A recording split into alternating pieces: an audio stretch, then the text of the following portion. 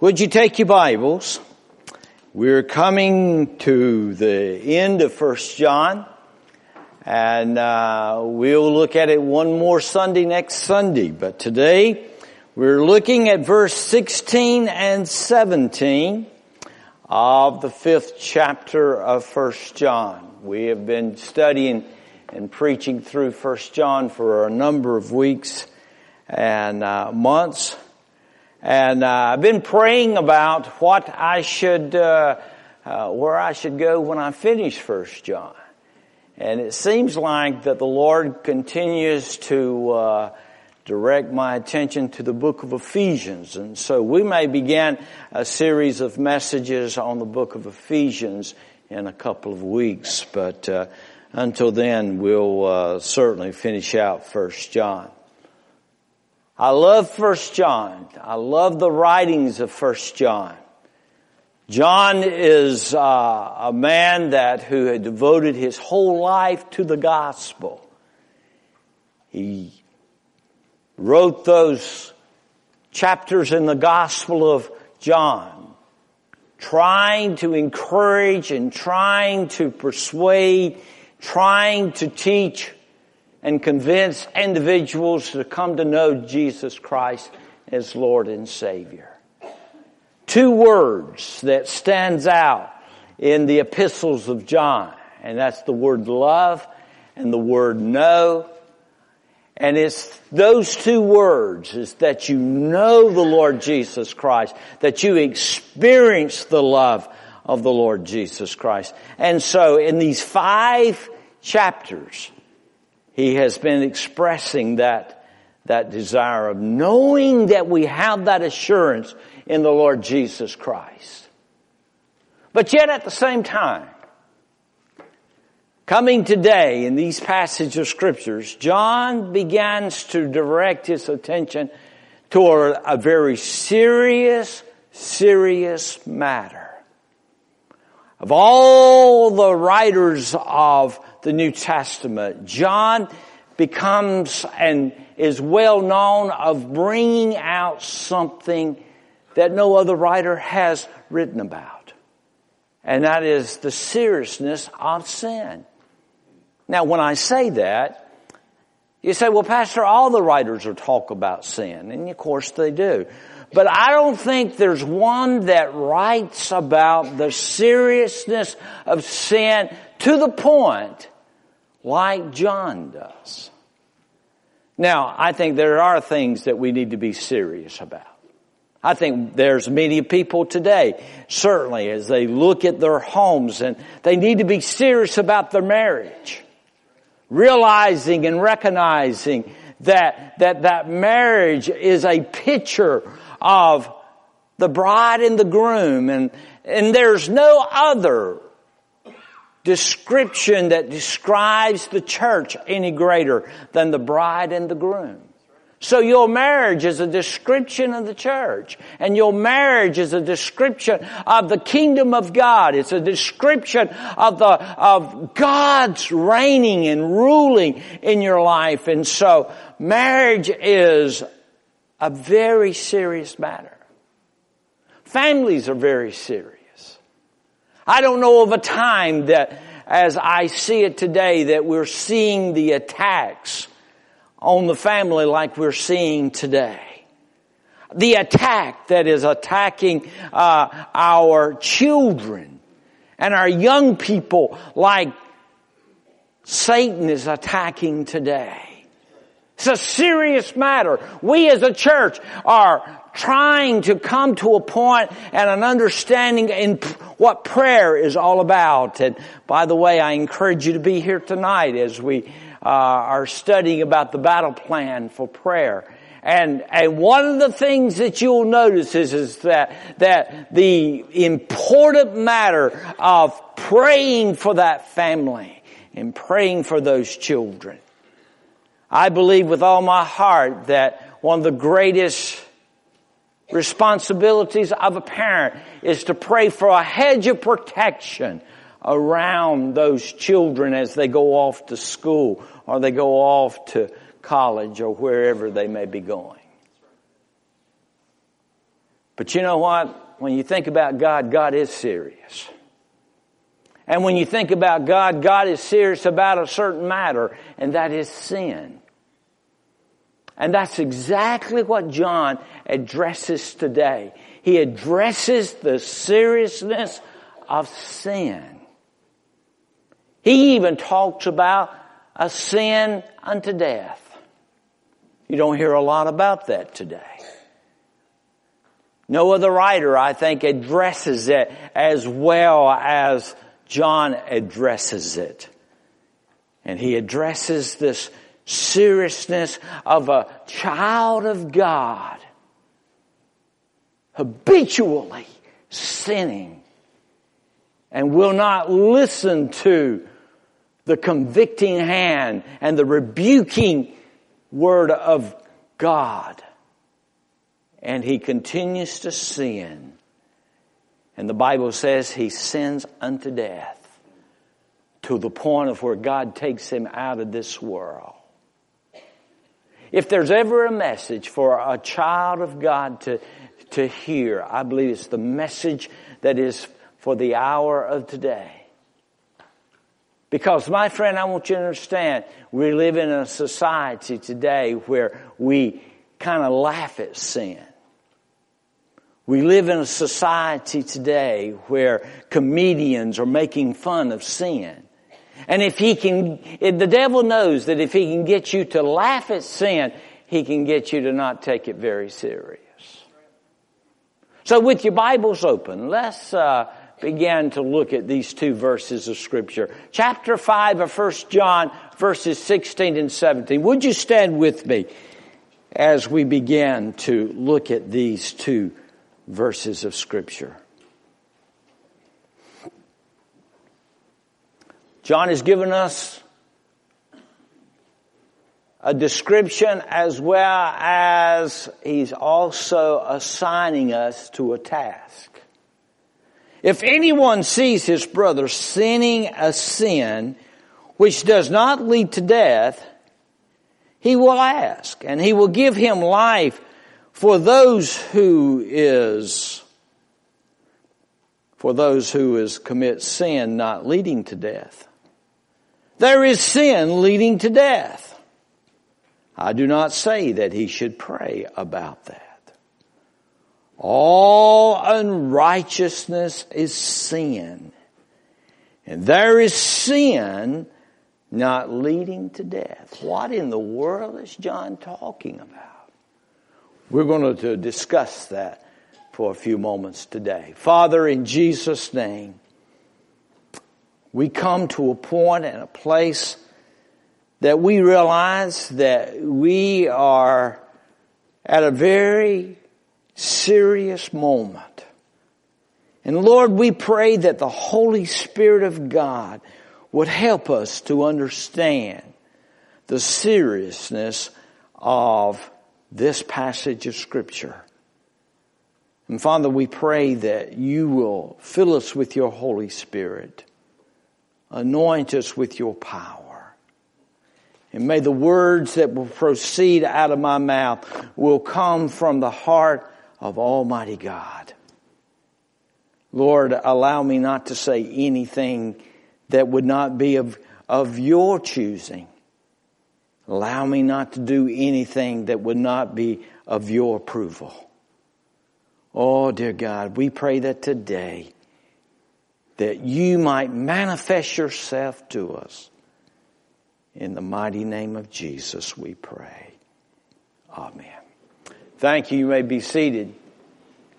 I think it's interesting as you began to study this passage of Scripture of how John breaks down this very serious matter called sin. First of all, you'll notice there in verse 17, he says that all sin is failure. All sin is failure. Listen to what he says in verse 17. All unrighteousness is sin. That sort of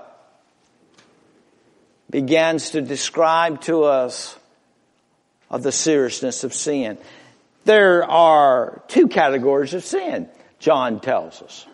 There is the category of sin that does not lead to death. And then he says there is the category of sin that does lead to death. Lead to death? What in the world is John describing to us? He is saying here, all unrighteousness is sin. We live in a world today, do we not, where the world does not want to talk about sin. You go into a lot of churches today and you won't hear the word sin any longer. It's this feel-good type of church that many people are seeking today. It is this feel-good types of preaching that people are wanting today. They don't want to hear what sin is all about. And yet John here begins to describe it to us that sin is a very predominant problem within our society. The Bible says all have sinned, does it not? All have sinned and come short of the glory of God. I was reading just the other day of where 90% of France, of all the French population, does not believe in sin. Well, that's understandable. If you don't believe in sin, there's not accountability about sin, is there? And so therefore, if we do not believe in sin, we do not want to even conceive the idea that there is such a thing as sin. And yet the Bible tells us that the mother of all sin is unbelief. Listen to what the Bible says in John chapter 3 verse 18. He that believeth not is condemned already, because he hath not believed in the name of the only begotten Son of God. The mother sin of all sins is unbelief. We live in a nation, do we not, that says there's no such thing as sin any longer. When was the last time you've heard a TV announcer or a TV reporter and says, we've got a major problem and the problem is sin? I dare say you'll hear that. You turn on the 6 o'clock news tomorrow night and you'll hear the results of sin. But you won't hear anybody talk about that the problem is sin. They will say that the problem is environment. They'll say the problem is education. But they will not say that the problem is sin. You will not hear the president stand up and say at the State of the Union that the number one problem that we're going to attack this year is sin. You will not hear that. You will not hear the Congress or the Senate to bring up a bill and say, we're attacking the number one problem of America today, and that is sin. Satan's done a very good job on us, has he not? To deceive us from the problem of sin. And yet we look around us and we see the results and the characteristics of it all different directions. So, my friend, as I began to think about, as they began to talk about to us today, AIDS is the problem. The problem with homosexuality, they say, is AIDS. Well, the problem is the problem of homosexuality is a sin against Almighty God. But you won't hear that, will you? It's a custom today to live together. It's a custom today for men and women live and cohabitate together that are not married. And that is just society, they say. But as far as I can tell in my Bible, the Bible still calls that sin. And yet, we are afraid to call that out.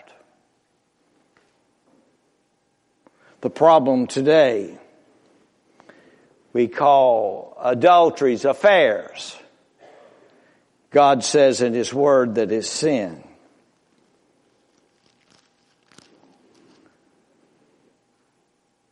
The abortion, we call that a termination of pregnancy. God calls that murder. And He calls that sin. So, what is sin? Let me share with you two definitions of sin. Number one, sin is the failure to obey the commandments of God. Sin is the failure to obey the almighty commandments of a holy God. Chapter 3, verse 4 is a passage of Scripture that reminds us exactly what it's all about. Listen to what the Bible says in verse 4. Whosoever commits sin also commits lawlessness. And sin is lawlessness. In other words, the Bible said that sin is breaking the law of Almighty God. It's breaking the law of a holy God. Now, you stop and you think about it just for a moment. There's really three different ways that you can break the law of God. You stop and think just for a moment. Now, how can I break the law of God? Well, you can break the law of God by thought. You can break the law of God by word. You can break the law of God by what I would call deed. As you go back and you study in the Sermon on the Mount, Jesus addressed those three different types of sins. You can categorize all sin under those three categories. Number one, He tells us that if a man lusts after a woman in his heart, he has committed adultery with her. Now, what is a type of sin is that? Of course, that is a sin. That is a sin of thought. That's a sin of thought. No one can see that, but yet Almighty God recognizes that. And then, of course, He says that not only by thought, but also by word. The Bible reminds us. It says that if you look at a brother and call him, you fool, you have spoken a word of sin. We understand how that is so easily done today. By speaking, it brings forth many times the breaking the law of God of sin. And then, of course, the sin of deed. Do unto others as you would have them to do unto you. And so therefore, the Bible says that is a sin of deed, something that you have done. So you can categorize sin in one of three ways: by word, by thought, by deed. And we recognize that today. But you know what? There's a lot of people today think that the Bible is a rule book. And that all this Bible is nothing but a bunch of do's and don'ts. If you were to put all of your do's and don'ts together, you'd have to have a boxcar load, a railroad train to be able to get all of the rules of the do's and the don'ts fit within that. The Bible is not that way. I had a young person come to me one time and says, well, Pastor, show me in the Bible where it's wrong to go and see X-rated movies. Well, there's nowhere in the Bible that says that it's wrong to go and see X-rated movies. Because they didn't have X-rated movies when the Bible was written at the time. But the Bible does say this, does it not? Let not the eye cast itself upon evil. Does not the Bible say as well, whatever things that are lovely, pure, and holy, and acceptable, and true, think on these things. So my friend, this Bible is not a rule book of do's and don'ts. But it certainly gives you guidance and it gives you direction, and as well as the Holy Spirit of God begins to guide you and direct you according to the will of the Father as well. So, number one, sin is a failure to obey the commandment of God. But number two, sin is a failure to honor the character of God. The Bible says in verse 17, did you not notice how it plainly states it so well in verse 17, where he says, all unrighteousness is sin. There is sin not leading to death. Now, what in the world is he talking about as he begins to talk about? We understand that only God is righteous.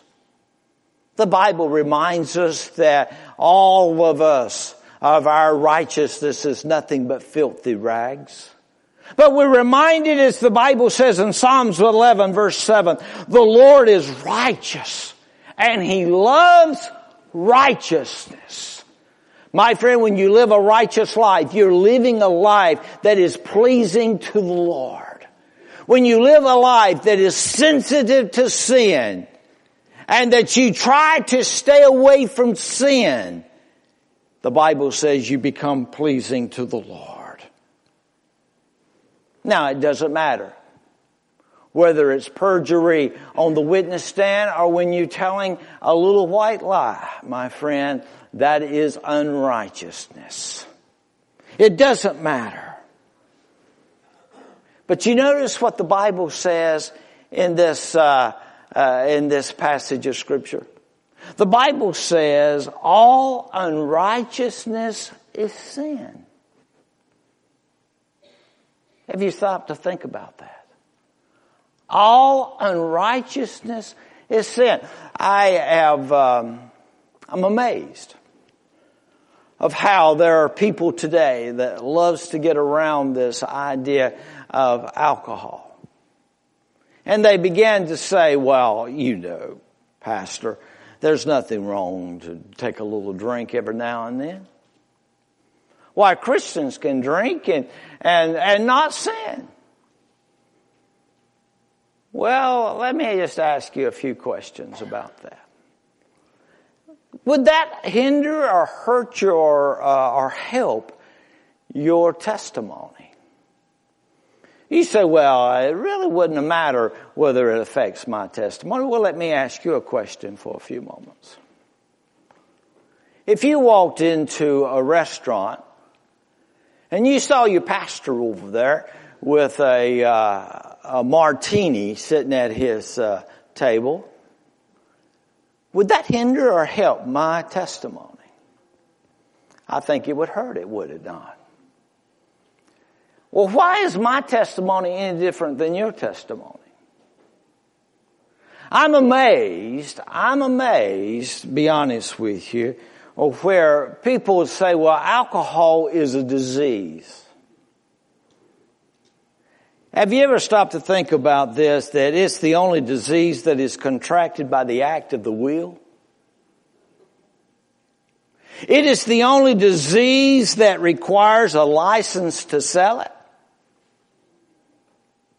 It is the only disease that requires outlets to spread it. It is the only disease that produces revenue for the government. It is the only disease that provokes violent crimes. It's the only disease that more than 50,000 Americans perished in automobile accidents last year because of that disease, if you call it. What I would like to know, if alcohol is a disease, Instead of curing the victim, why don't we just eliminate the cause? You're saying, Pastor, you're getting a little personal today. All unrighteousness is sin, I believe. And I just personally, and if you don't agree with me, you come up to me afterward and apologize and I will forgive you. But I just personally believe that a child of God, that his body is a temple of the Holy Spirit. And that you should be careful what you allow to go into that body. Change the subject just a little bit. I was reading article out of Sports Illustration several months ago, and there was an article that said something like this, and I thought it was rather interesting. It says, blank love life detailed. Called the guy's name. I'm not going to call his name. But his love life detailed. And in that article, it talked about he just got married, and he was a very dynamic Christian. But he had impregnated 2 other ladies before he got married. And now they're asking him to step up and to be responsible and pay for the births and certainly to take care of those children as they grow older. This is what he said. I want to live up to my moral obligation, which I feel strongly about because I'm a Christian. I thought, woohoo. You really sound like a Christian. However, in both cases, I was led to believe I was not responsible for birth control.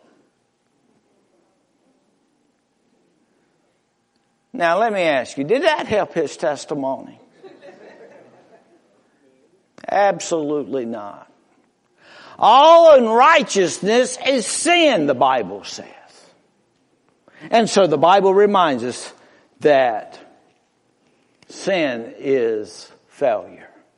But secondly, I want you to see something else. Not only all sin is failure, but some sins are fatal. Look what the Bible says in verse 16 once again. The Bible says in verse 16 of chapter 5, if anyone sees his brother sinning a sin which does not lead to death, he will ask and he will give him life for those who commit sin not leading to death. There is sin leading to death. Now let me ask you a question. What is sin unto death? What is John talking about here? In verse 16, I want you to cross out the letter A. And it would read something like this because it has no indefinite article in the Greek in that passage of Scripture. It really reads it this way. There is sin leading to death. In other words, what he is saying here today is that there is a kind of a habitual, non-repentant, unremorseful sin that ultimately leads to physical death. Boy, that'll get our attention. That'll get our attention. In other words, that there is a possibility of a child of God who lives in sin, unremorseful, unrepentive, unconfessing, and he continues to live in that sin, and continues to live in that sin, and continues to live in that sin, until finally God says, enough is enough. And God takes him out so that his soul may be saved, the Bible says. That verse tells me that he's dealing with a physical death. Not the spiritual death, but a physical death. He's telling me that he's not dealing with losing one's salvation. For the Bible says in John chapter 5 verse 24, most assuredly I say to you, he who hears my word and believes in him who sent me has everlasting life. And then he goes on to say, and shall not come into judgment, but has passed from death unto life. As you go back and study the New Testament scripture, you'll begin to discover that there's three very good examples of men and women who have committed sin unto death. I'm reminded of a passage of scripture in 1 Corinthians chapter 5 verse 1. And it talks about a sin of spiritual disobedience. In 1 Corinthians chapter 5 verse 1 says, it says that it is actually reported that there is sexual immorality among you. And such sexual immorality has not even been named among the Gentiles, that a man has had his father's wife. There in the church of Corinth, there was a man that was committing fornication with a woman that was either his stepmom or his mother-in-law. Open sin in the life of that church. The church did not address it, and he did not address it. And the Bible says that because of that very terrible open sin, that God took him out. God took him out. Now that's pretty serious. That's pretty serious. It's sin unto death. 1 Corinthians chapter 5 verse 5 says, deliver such a one to Satan for the destruction of the flesh, that his spirit may be saved in the day of the Lord Jesus Christ. Now, I don't know about you, but I hope this is the case. I fear God. I fear God. I respect him. I honor him. I reverence his name, but I fear him. That God loves me too much to allow me to continue to sin and openly abuse the name of a holy God.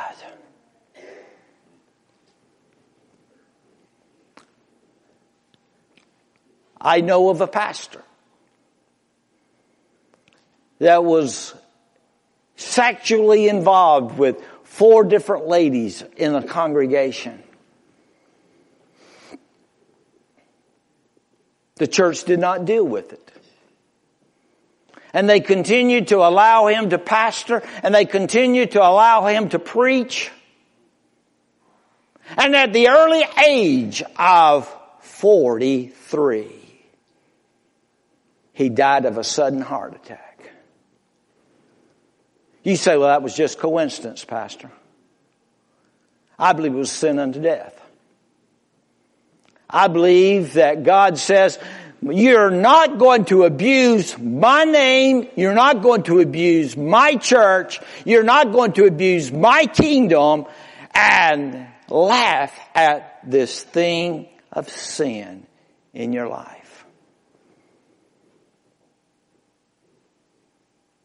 There's a second illustration. And that was found in Acts chapter 5, verses 3, 4, and 5. Not only a sin of spiritual disobedience, but there's a sin of spiritual deception. And in this passage of Scripture, the Bible says, but Peter said to Ananias, why has Satan filled your heart to lie to the Holy Spirit and keep back part of the price of the land for yourself? While it remained, was it not your own?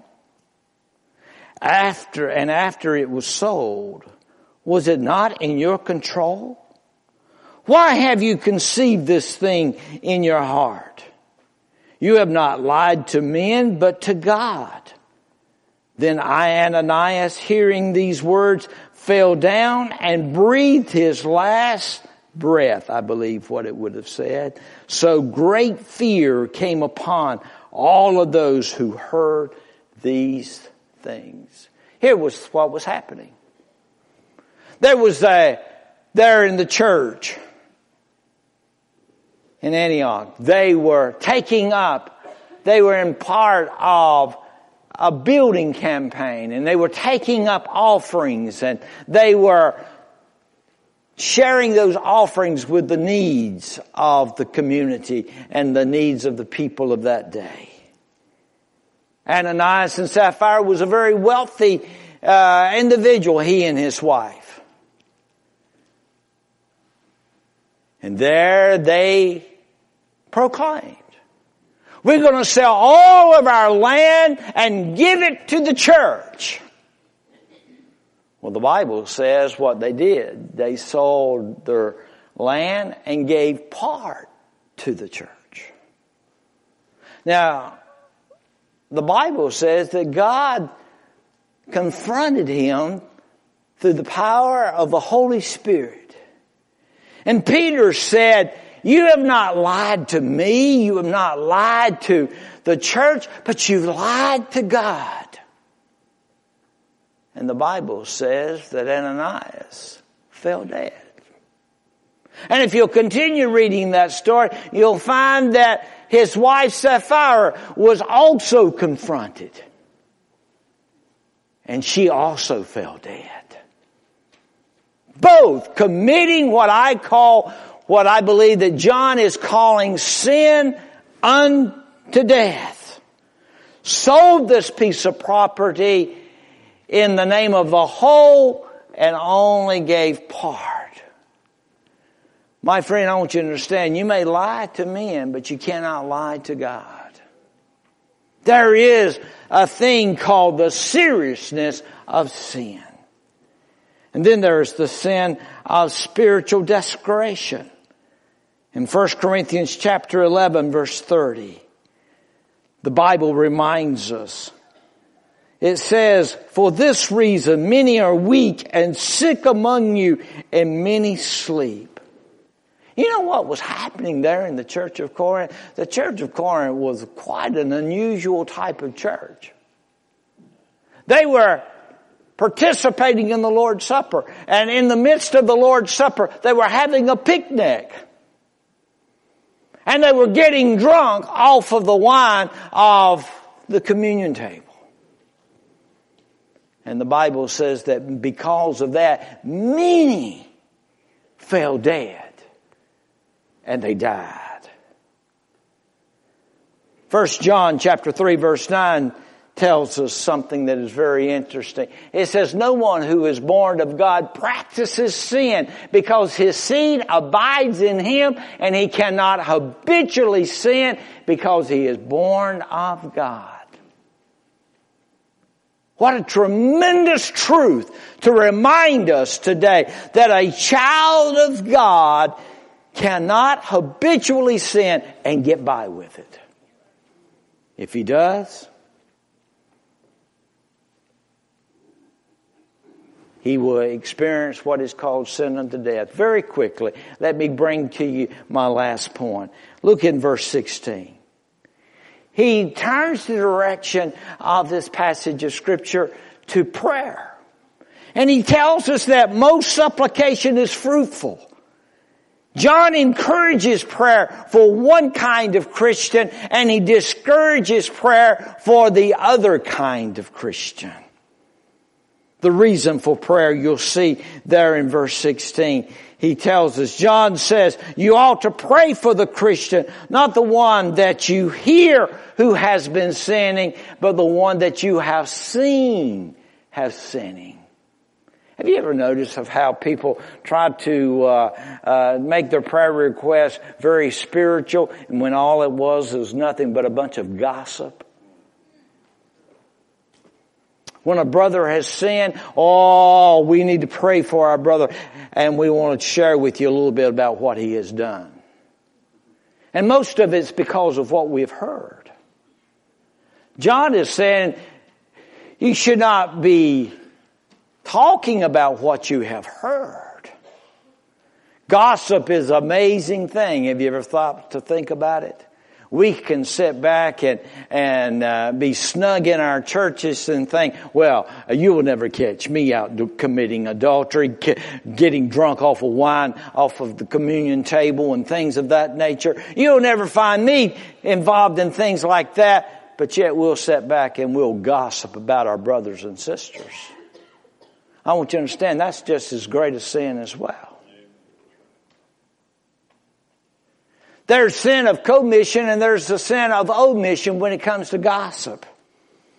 The sin of commission is that you go out and you tell others about what you have heard. And then there's the sin of omission where you should be praying to the Lord for that individual instead of talking about the individual. But then he talks about the result of prayer. Look what he says in verse 16. He says, if anyone sees his brother sinning a sin which does not lead to death, he will ask, and he will give him life for those who commit sin not leading to death. Did you realize there is a great ministry of a church that we are to pray for those who have fallen out of the fellowship of God? And out of those that who have fallen out of the fellowship of God, we need to pray for God's convicting hand to be upon them and that God would rebuke them and encourage them to come back into the fold and to the fellowship of Almighty God. God will hear us and God will answer those kinds of prayers. And then he talks about the restriction of prayer. Did you know that God says there are some people that you're not to pray for? That's rather strange. That's something we don't hear about too much. Listen to what he says there in verse 16. If anyone sees his brother sinning a sin which does not lead to death, he will ask and he will give him life for those who commit sin not leading to death. There is sin leading to death. I do not say that he should pray about that. I'm reminded of a passage of scripture in Jeremiah chapter 7 verse 16. Listen to this. Therefore pray not then for them people, neither lift up cry nor pray for them, neither make intercession for me, for I will not hear them. Can you imagine praying and God says, I won't even hear you? You know what? When I read that, they were praying for Judah and God was saying, don't even pray. They've sinned so far that I'm not even going to hear your prayers. You know what frightens me? There might come a day when God says, don't even pray for America. That they have gone too far. That's what he was saying. Those that have gone too far. You can pray, but it's not going to do any good. Do you see the seriousness of what I'm talking about today? But there's two types of death, are there not? There's a type of what is known the physical death, and there is what is known as the spiritual death. The physical death, we understand. The spiritual death, the Bible says the wages of sin is death. Spiritually, if you were to die without Jesus Christ, you would go out into eternity of judgment forever and ever and ever and ever. And you would experience an eternal death. Physically. A child of God. who would habitually sin and would not turn back, God would say, I'm going to take you out early so that your soul shall be saved. God help us.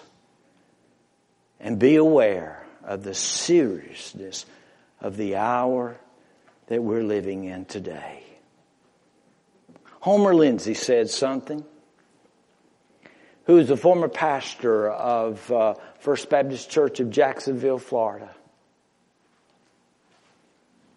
There must be a lot of people in our churches today that must not be Christians. For if there were, there would be more deaths in our pew because of sin in their life, unwillingly to turn away. I don't know where you're at today. I don't know what you're going through. But I believe that it's not by coincidence or by accident that God led me to bring this message today.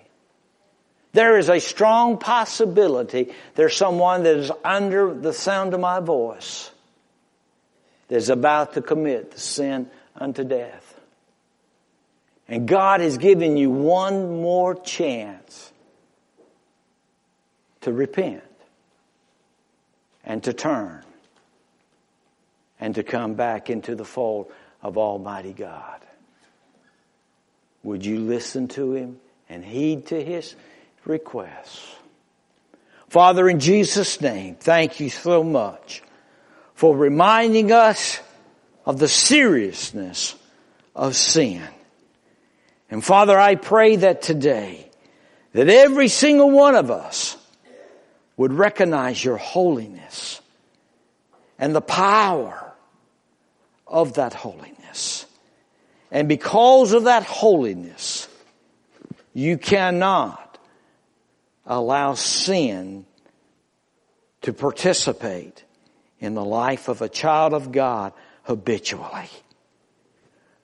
Lord, there's some people here today. I just pray that you would speak to their hearts, remind them of the hour that they're living in, and pray that the Spirit of God will move upon them like a mighty rushing wind.